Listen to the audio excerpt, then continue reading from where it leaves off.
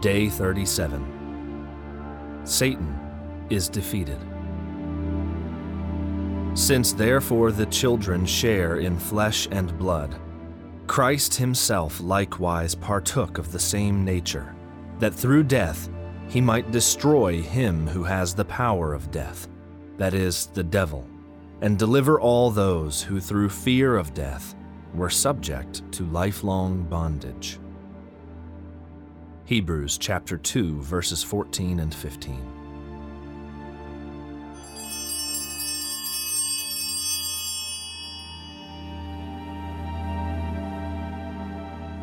St. Gregory Thaumaturgus once spoke wryly of the Incarnation as God's fishing expedition to snare the devil.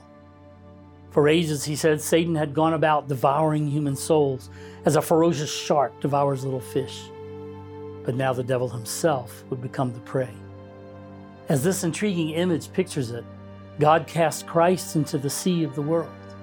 Satan thought Christ was just another soul, and he intended to consume him through death, as he had consumed so many others. But our Lord's human nature was simply the bait. Hidden within it, unknown to the devil, was the hook of Christ's divine nature. Not even a shark was big enough or strong enough to swallow that. And as we know, Satan took the bait. He stirred up Christ's enemies to crucify him. But the devil got much more than he bargained for. When he tried to swallow the sinless man at death, he hooked himself on the holy God who was concealed there. The evil one knew now that he had made a fatal mistake, but it was too late. God reeled him in for good. Maria insisted, as did those ancient Christians, that Lucifer was blinded by his own pride to the reality of Christ's true identity until the end of his life. God was working through the humble carpenter of Nazareth to accomplish the total overthrow of the kingdom of darkness. But as St. Paul wrote, none of the demonic rulers of this age understood this, for if they had, they would not have crucified the Lord of glory. Maria's vision takes us to that moment, as Jesus was dying, when the host of hell finally figured out what was going on. Despite their maniacal rage at having been outwitted and defeated, they were powerless to resist divine judgment. God's justice snatched them out of this world and cast them into an eternal torment of their own making. At long last, the human race could be free. And so we pray, Jesus, forgive us of our sins, save us from the fires of hell, lead all souls to heaven, especially those in most need of thy mercy.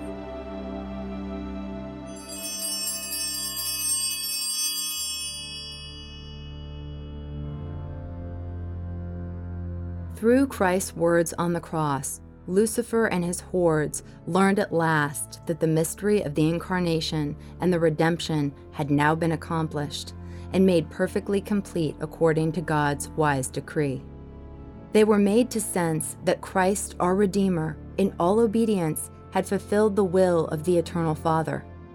He had brought to pass all the promises and prophecies made to the world by the fathers of old.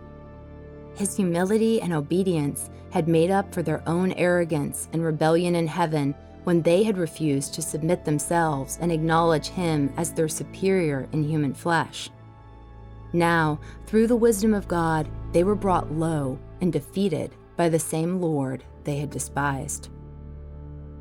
The immense dignity and the infinite merits of Christ demanded that in this very moment he should carry out his authority and power as judge over angels and men, an office granted to him by the Eternal Father.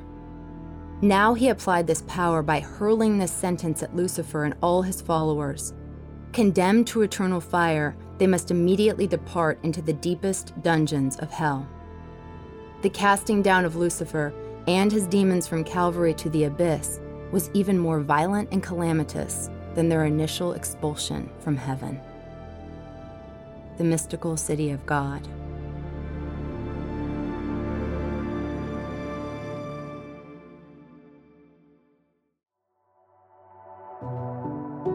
This has been an episode of Lent, 40 Reflections and Mystical Revelations on the Passion, a podcast brought to you by TAN.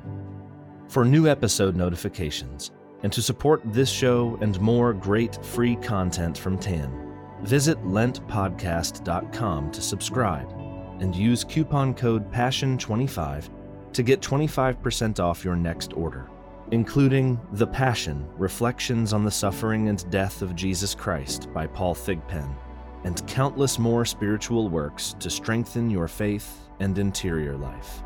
Thanks for listening.